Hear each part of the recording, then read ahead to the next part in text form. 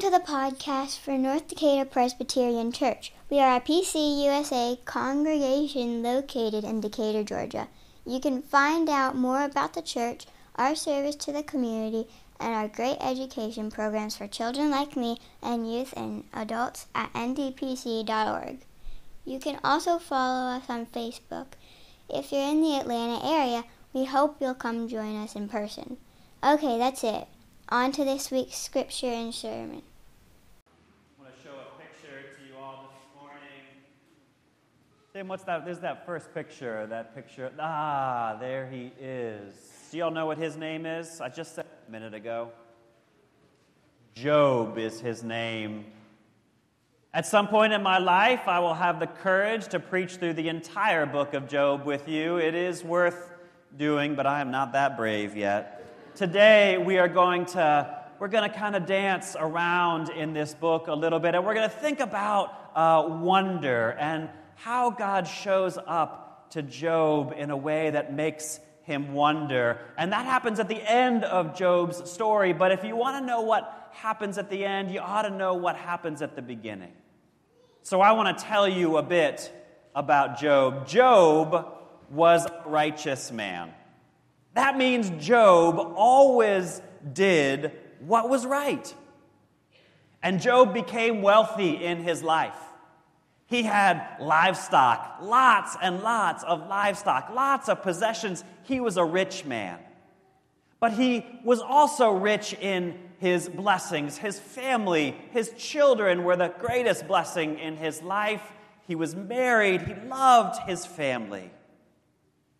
When God enters Job's story, though, God is not talking to Job. God is talking to someone that we know as Ha-Satan. And whenever Ha-Satan shows up in a story, Ha-Satan shows up to cause trouble. And so God is talking to Ha-Satan. And Ha-Satan asks God, well, God, what if you were to take away all of Job's blessings? Then, God, and only then, will you find out whether Job's faith in you is true. And God accepts Ha-Satan's wager. Don't ask me why he does. I don't know. It's conversation for another day. But Job begins to lose his blessings. One by one, he loses his health and his wealth and all of his reputation. He loses his children. Everything Job values, he loses. It is awful to read about, and many of us experience loss in our lives too. Job's first response is very calm to all of this loss in his life. He says, "Naked I came into this world, naked I will return. The Lord giveth and the Lord taketh away." That is such a reasonable and measured response. But that is not always the way that our grief goes, is it? A lot of times when we're really sad, we aren't reasonable. And as the story goes on, Job's feeling about his sadness turns to anger, even rage. His feelings are made worse by the people around him. Can you imagine that? The people around you making you feel worse, not better? Right? His wife says to him, Job, maybe you should curse God and die. That's a supportive spouse right there. And his friends, they try to come around and they comfort Job, and they comfort him by saying to him, Job, God is always right. You're the one who probably did something wrong. Job knows he did nothing wrong, and so he lashes out at his friends, and he fumes at God. He will not repent. It is God who should repent. It is God who did this. It is God who must stand accountable for my losses. And so God is hearing all of this. And what do you think that God says to Job? What would you imagine God would say to Job? I mean, I would think that God would want to comfort Job. I would think that God might say to Job something like we say to each other, the Lord never gives you something more than you can handle. Well, God finally shows up to talk to Job. But it's not to have a conversation rationally. God will not explain Job's suffering. God appears to Job in a great whirlwind, and it is Job who has been questioning God, but now it's God who questions Job. So listen to what God says to Job. Job, who is this darkening counsel with your words that lack knowledge? Prepare yourself like a man. I will interrogate you, and you will respond to me. Job, where were you when I laid the earth's foundations? Tell me if you know. Job, who set the measurements of the earth? Surely you know. Who stretched a measuring tape on the earth, Job? On what were its footings sunk? Who laid its cornerstone while the morning stars sang in unison and all the divine beings shouted? Job, who enclosed the sea behind doors when it burst forth from the womb, when I made the clouds its garment, when I imposed my limit for it, put a bar and doors, and said, see, you may come this far, no further, here your proud waves stop. Job, in your lifetime, Job, have you commanded the morning, informed the dawn of its place, so it would take hold of the earth by its edges and shake the wicked out of it? Job, have you gone to the sea's sources, walked in the chamber of the deep? Have death's gates been revealed to you, Job? Can you see the gates of deep darkness? Have you surveyed the earth's expanses? Tell me if you know everything about it, Job. Where's the road to the place where the light dwells? Darkness, where's it located? Can you take it to its territory? Do you know the paths to darkness's house, Job? And while I'm at it, Job, who cut a channel for the downpours and a way for blasts of thunder to bring water to uninhabited land, a desert with no human, to saturate dry wasteland and make grass sprout? From whose belly, Job, does ice come? Who gave birth to heaven's frost? Job, how about the stars? Can you bind Pleiades' chains or loosen the reins of Orion? Can you guide the stars at their proper times? Lead the bear with her cubs? Do you know, Job, heaven's laws, or can you impose its rule on earth? And how about the animals, Job? How about the animals? Do you feed the lion, Job? Do you feed the raven? Do you care for the mountain goats and the deer? What about the wild donkeys or the wild oxen, Job? Can you harness and control them? What about the wild ostrich? How about the war horse, Job? The one who charges at battle weapons and laughs at fear unafraid. Is it due to your understanding, Job, that the hawk flies, spreading its wings to the south? Or at your command does the eagle soar, the vulture build a nest on high? Job, I will interrogate you, you will respond to me. Would you question my justice, deem me guilty so you can be innocent? Do you have an arm like God? Can you thunder with a voice like God's? Job, look at the behemoth whom I made along with you. Look at the Leviathan. Look at these. Tim, show us those good pictures. Look at these, the most fearful, awesome, wondrous creatures in the creation, the behemoth and the Leviathan. Look at them, Job. You perhaps thought that I didn't care for them, Job. Everything under heaven is mine, says God. Everything. That's pretty much what God says to Job. It's a lot, right? And then Job gets to talk back to God. And I want to end by telling you what Job says to God. Job says, God, I know you can do anything. No plan of yours can be opposed successfully. God, you said to me, who is this darkening counsel without knowledge? I have indeed spoken about things I didn't understand. Wonders beyond my comprehension. My ears had heard about you, God, but now my eyes have seen you. Therefore I relent and find comfort from dust and ashes. And then the story ends in a very short epilogue, and it says that God restored Job's blessings. Job's friends repent. His wealth is restored. It's even doubled. Job has 10 more children whom he loves, and the Bible says he dies old and satisfied. I told you there was no story quite like this in the Bible, didn't I? This is the word of God for you, the people of God, and we say, thanks be to God. How many of you have ever read Job before? Any of you feel like you're living through Job right now? You don't have to raise your hand. There is so much that we could say about this story. For centuries, scholars have taken up this story and read it, and many of them are left at the end shaking their heads, still wondering.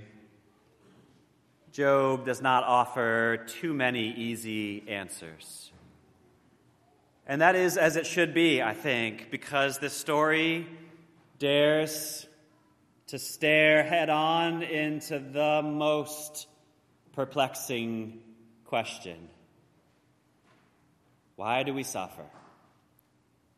Why do we suffer so much in this life? What does it mean? Job's story does implicate God in our suffering. And it does not fully vindicate God either.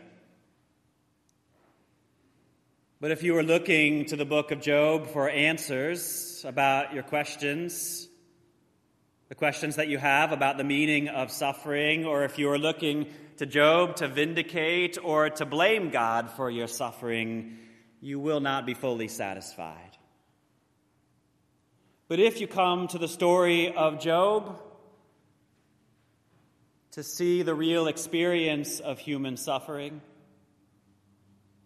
to see that someone else besides you knows what it feels like to live inside a universe of grief and loss. If you come to it for that reason, Job gives and gives and gives.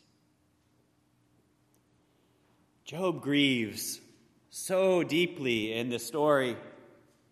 He feels his losses so hard. He rages, thanks be to God, at the stupid theological explanations of his friends who insist that God must always be right. He refuses their cheap comfort. Job curses the day he was born because his grief is so consuming, so intense, and he howls to the heavens in protest. He howls like a beast, not knowing who is listening.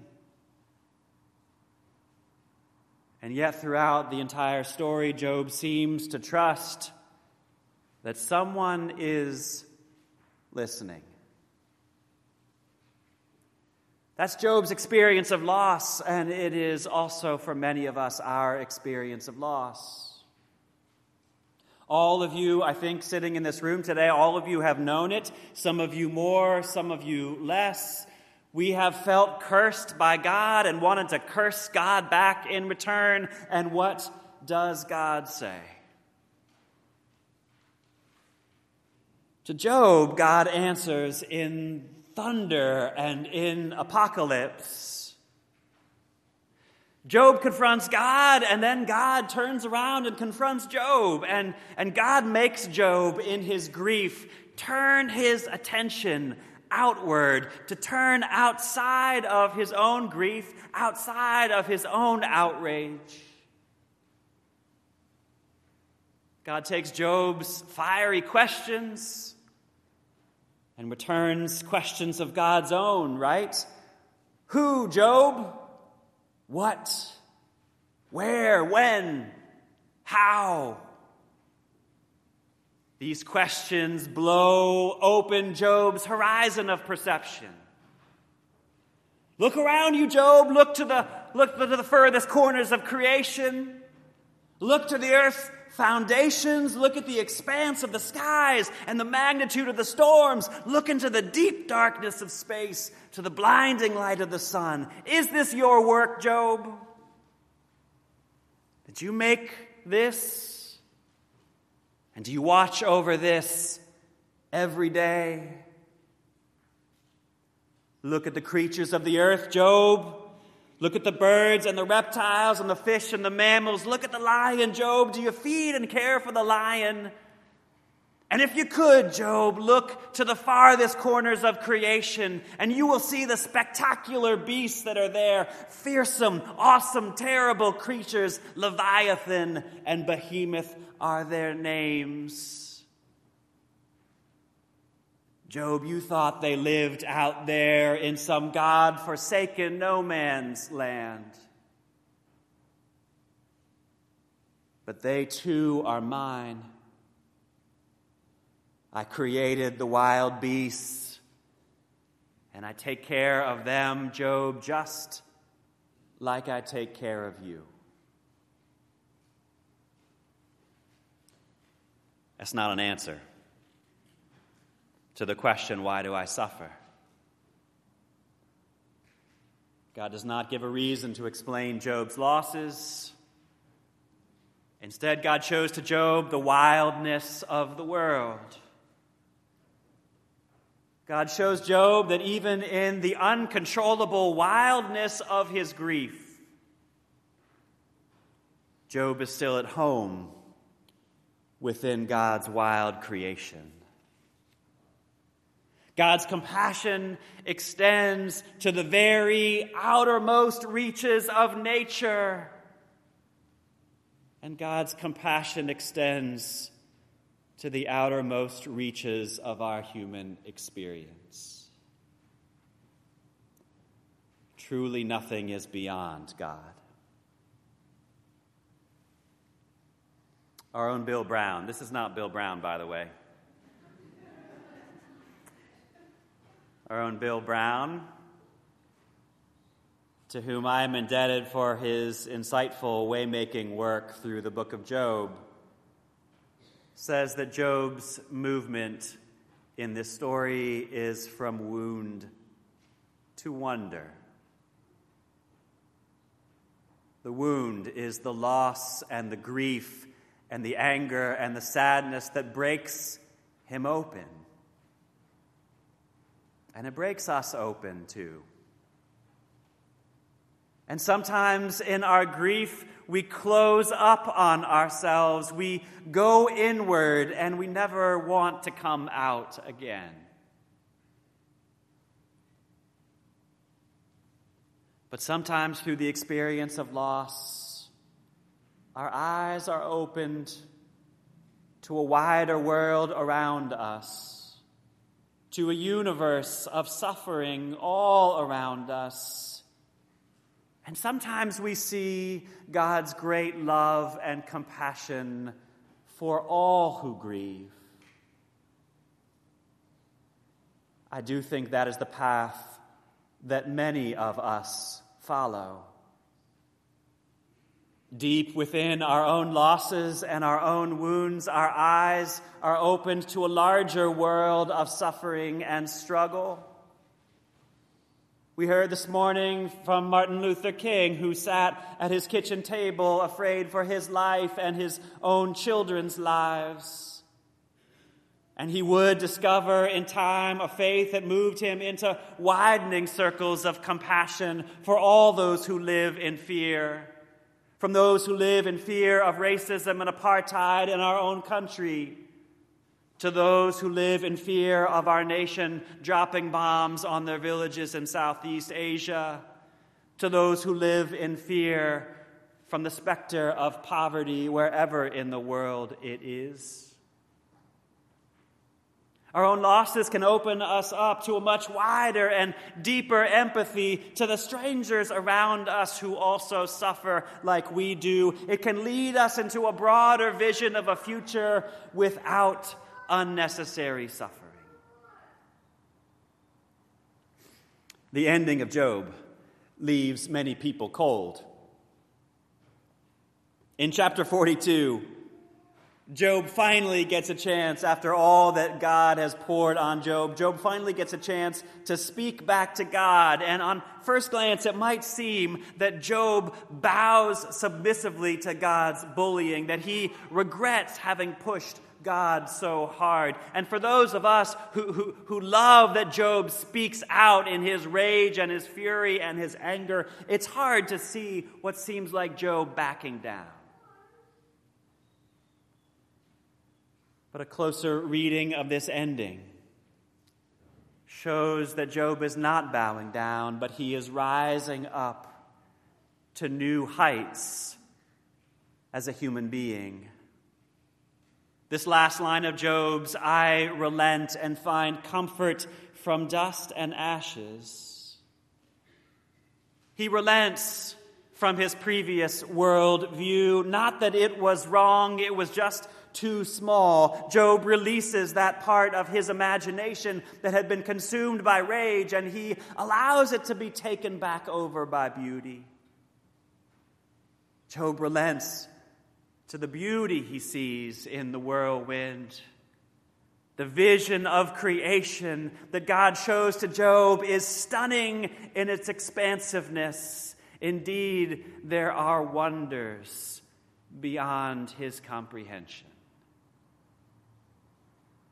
God shows to Job the vastness of this creation, the intricacy, the texture of it, the layers. It's as though Job gets to see in one moment the facets of one individual snowflake, and then in the next he sees the vastness of the blizzard. God's hand is everywhere and in it all. And Job also knows now that it is all perishable. All of this beauty can go away, and most of it will.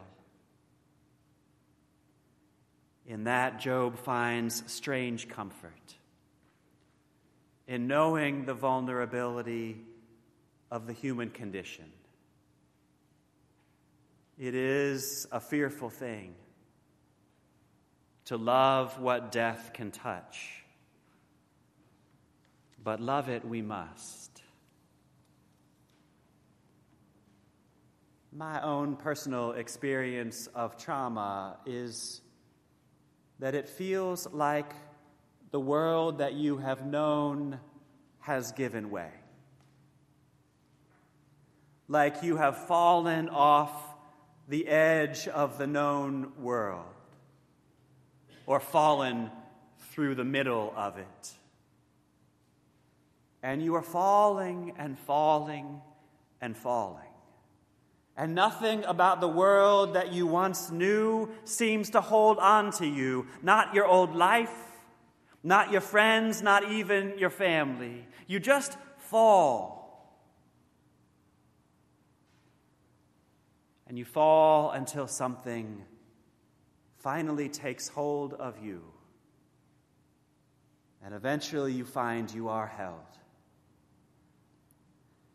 And the world, your world, and all of creation is woven back together. But after your loss, the world that you are woven back into is not the same world.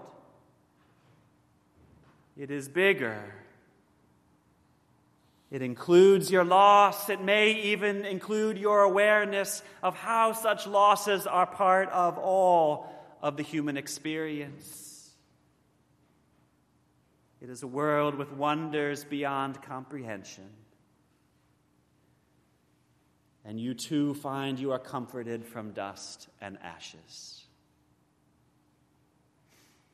Everything, God says, everything under heaven is mine.